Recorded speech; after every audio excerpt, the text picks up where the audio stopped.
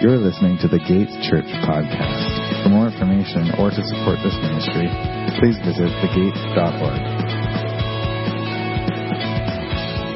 We're going to be continuing our sermon series through the letters of John, which we started last week.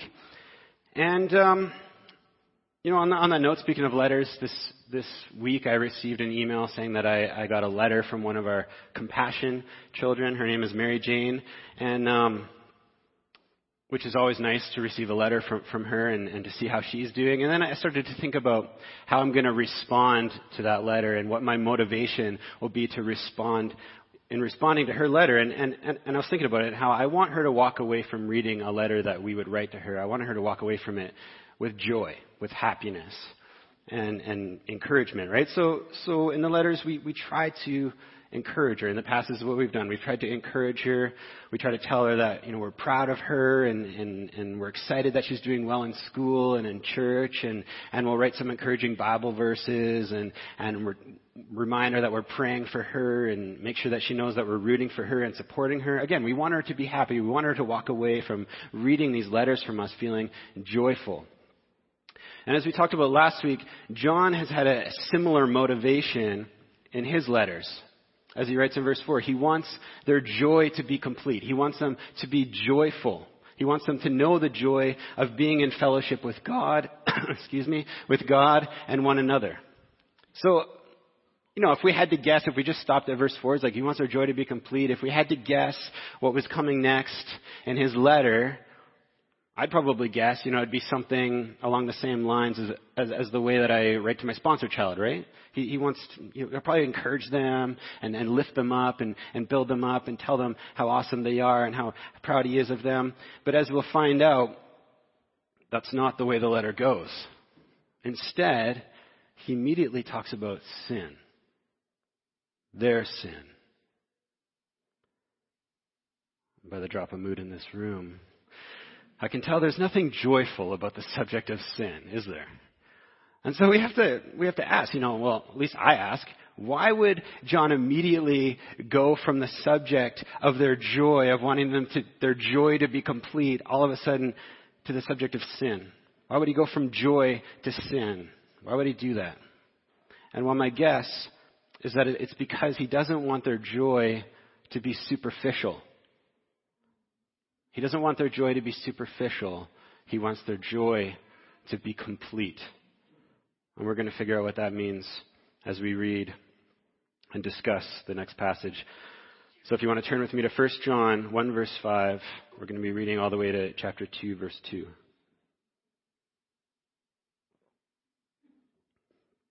So 1 John 1 verse 5 to chapter 2 verse 2.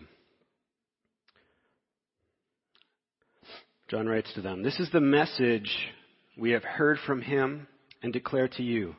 God is light, and there is absolutely no darkness in him.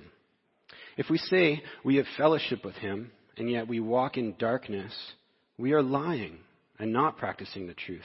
If we walk in the light as he himself is in the light, we have fellowship with one another, and the blood of Jesus, his Son, cleanses us from all sin. If we say we have no sin, we are deceiving ourselves, and the truth is not in us. If we confess our sins, he is faithful and righteous to forgive us our sins and to cleanse us from all unrighteousness.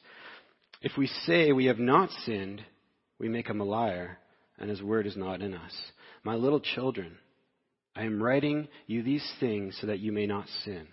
But if anyone does sin, we have an advocate with the Father, Jesus Christ, the righteous one. He himself is the atoning sacrifice for our sins, and not only for ours, but also for those of the whole world." Let's pray one more time. Heavenly Father, we are so blessed to be able to gather together with one another, to come before you in your presence and read through your word. And so I pray this morning that the word won't fall flat, Lord God, but that you'd write it in our hearts and in our minds, Lord God, that it would have its full effect within us this morning. I pray that you would humble us and allow us to receive and to understand and to respond in full. We pray this in Jesus' name. Amen.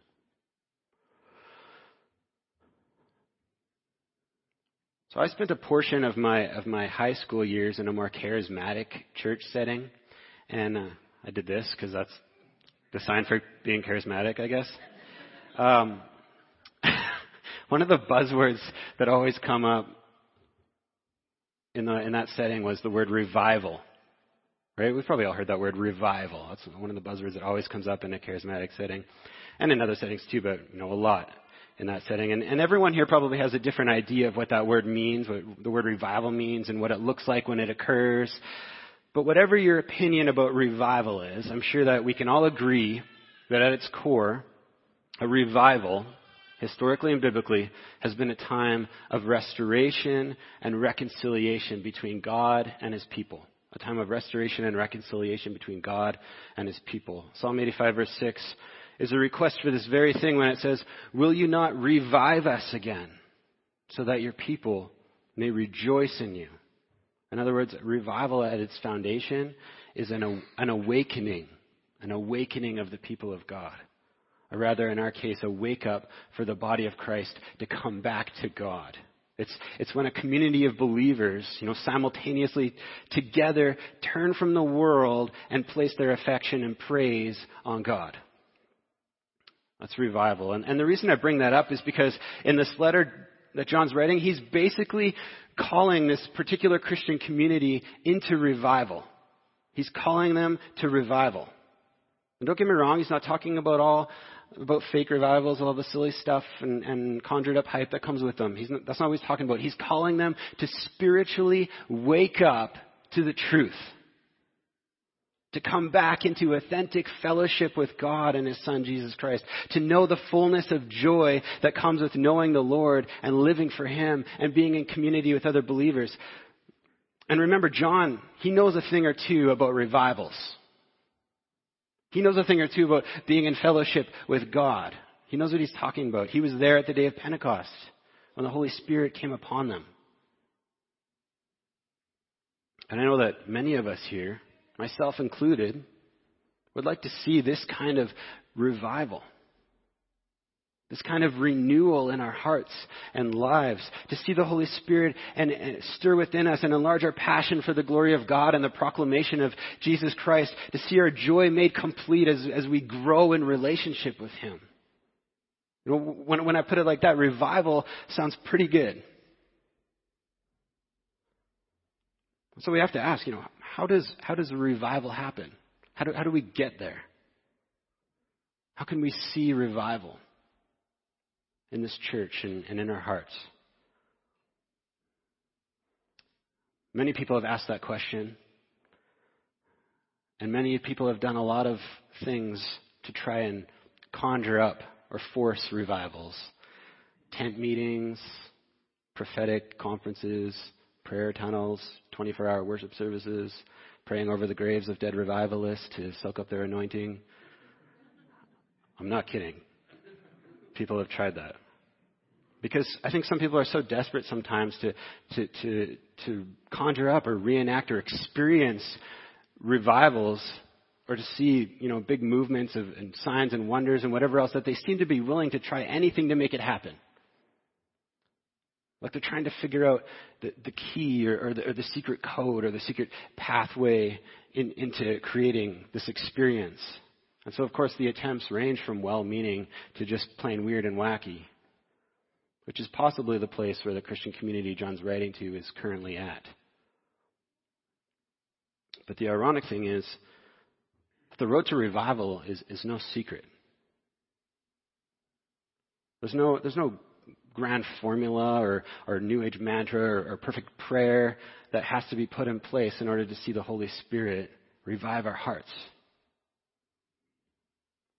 And of course, that's unfortunately the problem with many who want revival, because the way to revival isn't actually exciting or hyped up or even very desirable for us, because it's often very hard to do. And John shows us the way. He writes that for them to experience and live in renewed fellowship with God, for them to see revival, it has to start with repentance of sin. That's the way to revival. That's the way it's always been and will always be. repentance of sin. In fact, one of the more popular revivals which happened in the 18th century, which we refer to as the Great Awakening, you may have heard of it, it saw its climactic moment during a sermon by a pastor named Jonathan Edwards, who simply but bluntly called sinners to repentance. When we look in the Bible, when Jonah was sent to Nineveh by God, and he finally ended up there after that big storyline in Wales and whatnot, he told the city what? To repent of their sin. And they did, and God had mercy over them and blessed them. They saw revival. When Nehemiah was charged with restoring the city of David, the Hebrew people were brought to tears and filled with cries of repentance as they were reminded of the law and the word of God that they'd forsaken. And in the midst of that, God blessed them and restored them as a nation. They saw revival. When John the Baptist came on the scene as a forerunner for Jesus, his message for revival was repent, for the kingdom of God is at hand. When Jesus started his ministry, his message was the same, repent. Luke 5:32, he says, I have not come to call the righteous, but sinners to repentance. And on the day of Pentecost, as the Holy Spirit descended upon Jesus' disciples, Peter preached the first sermon. And in it he declared, Acts 2:38-39, and Peter said to them, repent and be baptized, every one of you, in the name of Jesus Christ for the forgiveness of your sins.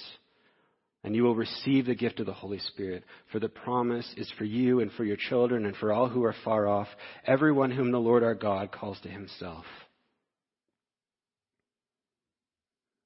It's pretty simple. If we want to see revival in this church, in our country, in your heart, if you're feeling distant from God or disconnected with the Holy Spirit, the solution starts with repentance. In fact, revival not only starts with it, it continues with it as we walk with an attitude of repentance and surrendering to Jesus. And that's what repentance is, right? It's turning from the world, turning from our sin, and turning back to Jesus. Repent means to turn. And again, this isn't a secret. It's a call that's been proclaimed by the prophets and apostles for thousands of years. Repent, turn back to God. 2 Chronicles 7:14 says, then if my people who are called by my name will humble themselves and pray and seek my face and turn from their wicked ways, I will hear from heaven and will forgive their sins and restore their land. Let's read that again. Then if my people who are called by my name will humble themselves and pray and seek my face and turn from their wicked ways, I will hear from heaven and will forgive their sins and restore their land. That's a promise for revival that comes through turning from our sin and surrendering to God. And as I've said, this is basically the same thing that John's writing to this particular Christian community. Right? He's saying that since God is light, since God is holy, the only way to have fellowship with him is to quit living in the darkness. And the solution for that is to come to the foot of the cross, humbly admit their sin, turn from their wicked ways, surrender to God. And the result of that, as he reminds them, isn't negative. We're not called to reveal our sin and repentance so that God can punish us or laugh at us or shame at us. The result of repentance is always a positive one. The call to repentance always comes with a promise of grace. Verse 9, if we confess our sins, he is faithful and righteous to forgive us our sins and to change us from all unrighteousness. And again, 1 John 2:1-2 says, my little children, I am writing you these things so that you may not sin. But if anyone does sin, we have an advocate with the Father, Jesus Christ the righteous one. He himself is the atoning sacrifice for our sins, and not only for ours, but also for those of the whole world. Right? Jesus Christ has already bore our sins at the cross. So when we humbly confess, we can be confident that God will be quick to forgive. We can be confident in that promise of grace. We can be confident that the atoning work of Jesus Christ will have its full effect on us and within us. But the point that John's making here is that we do need to acknowledge our sin, and we do need to confess it. The problem that seems to have caused this particular Christian community from having an attitude of repentance toward God seems to be wrong doctrine or wrong theology, and that the false prophets that were there were within the church seem to be implying that they either didn't need to repent anymore, or possibly that they're no longer even capable of sinning anymore because they're filled with the Holy Spirit.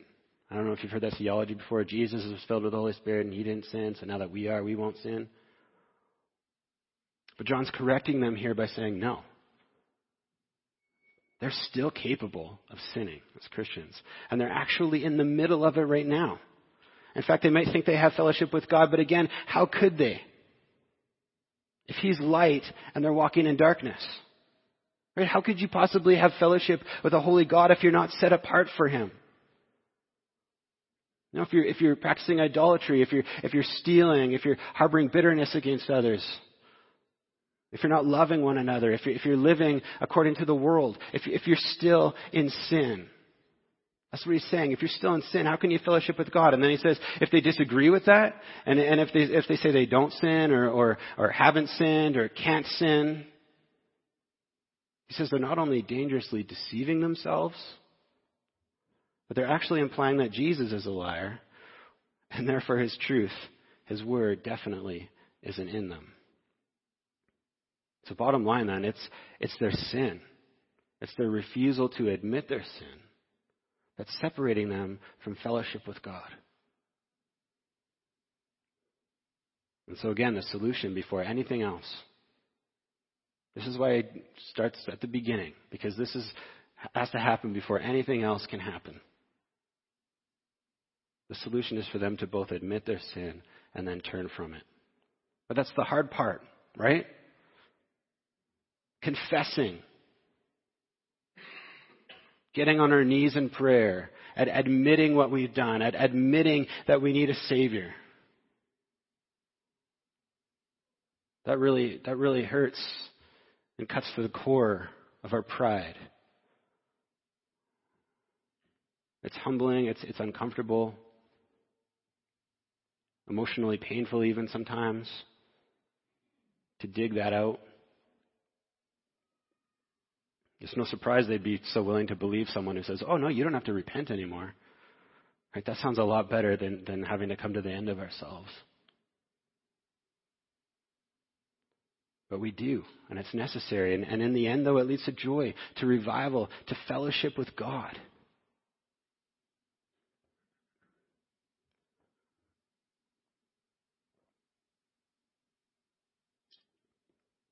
When I was around 12, my mom made me sand this old wooden dresser that she wanted to restore and repaint. And since I was a well-behaved child who always did what his mom asked, oh, most of you think I'm telling the truth. That's nice. I was a pretty good kid, I think. Anyways, I started sanding this dresser, right? I had the sanding block and the sandpaper, and I started sanding this dresser. But unfortunately, I wasn't making very good progress because it was a really old dresser, and so there was, wood chips were flying off of it, wood splinters were coming off, and I had to really press hard on the sanding block to smooth out certain areas. And at one point, I was pressing so hard, just trying to sand, so hard, that the block slipped out from underneath me, and my hand kind of slipped over the dresser. And as a result, this small yet sizable wood fragment wedged underneath the nail of my thumb, like all the way to the end, and broke off, like all the way to where the nail meets the skin. So, of course, it was excruciating. And the pain was just throbbing, and it was brutal, and I was probably screaming. And I tried to get it out myself. I couldn't get it out. I tried to get the tweezers in there, and it hurt way too much. I couldn't get it out myself. Unfortunately, my mom had left to go to the store or something, so she wasn't there. She couldn't help me take it out either, which meant I had to leave it in there for a while. So it was in there for a couple hours, and The thing is, though, after a couple hours, I had warm water and, that kind of stuff. The initial pain subsided, right? That throbbing pain, it kind of went away. And after, as the day went on, it kind of only hurt when I touched it or bumped it on something. So I kind of got used to it. I kind of got used to it being there, and I just compensated for it by using my left hand for things and whatnot. Long story short, though, my mom ended up dragging me to the clinic where, to my dismay and horror, the doctor used this sharp tweezer tool, shoved it underneath my nail, and he grabbed it and he pulled it out. And that was one of the most painful things I'd ever experienced at that point in my life. And if I knew how much it was going to hurt, I probably would have chose to just leave it in there. Just leave it in there. I don't care. But the amazing thing is that once the doctor pulled it out, the pain was basically gone. I mean, there was still some lingering discomfort because of sensitive skin under there, right? But honestly, it felt fine. And then when I woke up the next day, it was like it didn't even happen. And this is almost exactly what repentance is like, isn't it? To come before a holy God and confess our sin is like digging out a giant sliver. It can hurt. Mentally, emotionally, spiritually. Especially when we've become so used to carrying it around.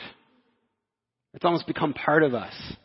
This sin, right? And we do that. We try to hide our sin, or we just get used to carrying the burden of it, or we may even just start to accept it as part of who we are, as part of our identity. And so to allow Jesus to take a hold of it and have it ripped out, that can be a painful and sorrowful process. Of course, it's definitely tempting to just keep our sin hidden and not have to go through that process. But the truth is that after it's done, after we've gone through that often difficult process of humble confession, that's where freedom is. That's where grace is. That's where forgiveness is. And there's blessing, and there's restoration, and there's joy. Psalm 32, 1-5 reflects this perfectly. It says, "Blessed is the one whose transgression is forgiven, whose sin is covered. Blessed is the man against whom the Lord counts no iniquity, and in whose spirit there is no deceit. For when I kept silent, my bones wasted away through my groaning all day long. For day and night your hand was heavy upon me. My strength was dried up as by the heat of summer. But I acknowledged my sin to you, and I did not cover my iniquity. I said, I will confess my transgressions to the Lord, and you forgave the iniquity of my sin." You see what's happening there? When he held in and when he tried to hide his sin, when he kept silent, it was too much to bear. But then when he honestly confessed and when he uncovered his transgressions before God, that's when he was freely forgiven. That's when he experienced blessing. And so again, I think we often try to hide our sins from God, maybe to avoid punishment or to avoid shame. But the exact opposite occurs when we lay our sins before God. Because Jesus has already taken the punishment. Jesus has already taken the shame upon himself at the cross. In other words, there's a joy in repentance. If we truly understand that, we wouldn't be reluctant to go to repentance. If we truly understood that there's a joy in repentance. As David proclaimed in Psalm 51, verse 8, "Let the bones you have crushed rejoice." And then later in verse 12, "Restore to me the joy of your salvation." Let the bones you have crushed rejoice. Restore to me the joy of your salvation. About this, Gavin Ortland, a pastor, writes, "It can seem strange that repentance can produce both grief and joy. That David's bones can be crushed and yet rejoice. But this is consistent with the flavor of the gospel, which achieves life through death, joy through suffering, good through evil. We might say that repentance is to joy what Good Friday is to Easter, that necessary path of agonizing, self-abasing death by which alone we emerge into light and freedom beyond what we could have ever imagined." There's joy in repentance. Yes, it comes with grief of confession. But ultimately, it's joy because it leads us to the forgiveness that we have in Jesus. It leads us to revival. So, if you're feeling the weight and guilt of your sin, if you're holding it in because you don't want to face it or because you think you're too far gone, because you don't want to feel ashamed of what you've done, or if you're feeling distant from God this morning, or if your passion for His name and the proclamation of the gospel is kind of dwindling within you, if you find it hard to really engage in worship or in prayer or in the Word,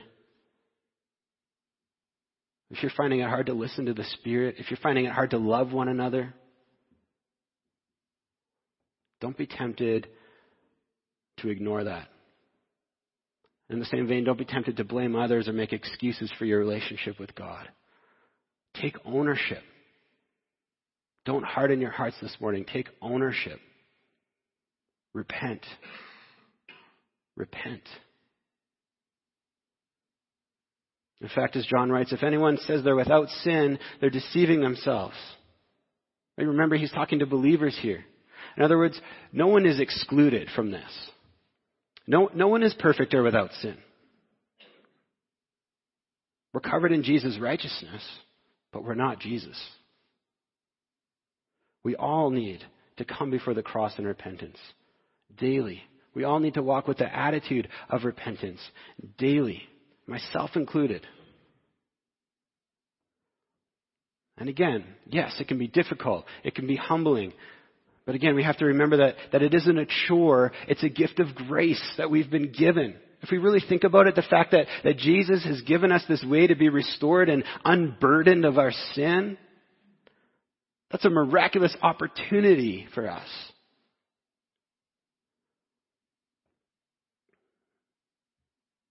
So again, we might avoid it because we don't want to feel shame.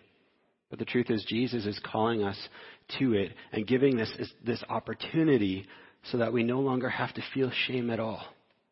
So that we can be free. As it says, there is now no condemnation for those who are in Christ Jesus. Repentance brings us to that truth. Which means that whatever pain or humility that it might take for us to be able to acknowledge the weight of our sin, the same sin that held Jesus upon the cross, it's worth it. Whatever discomfort or humility it takes for us to turn from the world and confess our sin in prayer before God, our lusts, our idolatry, our addictions, our selfishness, and our pride, our bitterness, and whatever else you're harboring within, whatever discomfort it takes to reveal those things and to dig those things up, it's worth it. Because after we do, by the grace of Jesus, all those sins that we've revealed and confessed, they're removed. They're forgotten. As it says, we're cleansed by the blood of Jesus. We're cleansed of all unrighteousness. And our fellowship with God is restored. Psalm 51 verse 7 says, wash me, and I will be white as snow. And to repent is to cry out to God at the foot of the cross, wash me. Wash me in the blood of Christ. Cleanse me, restore me, revive my soul. And He does, and He will.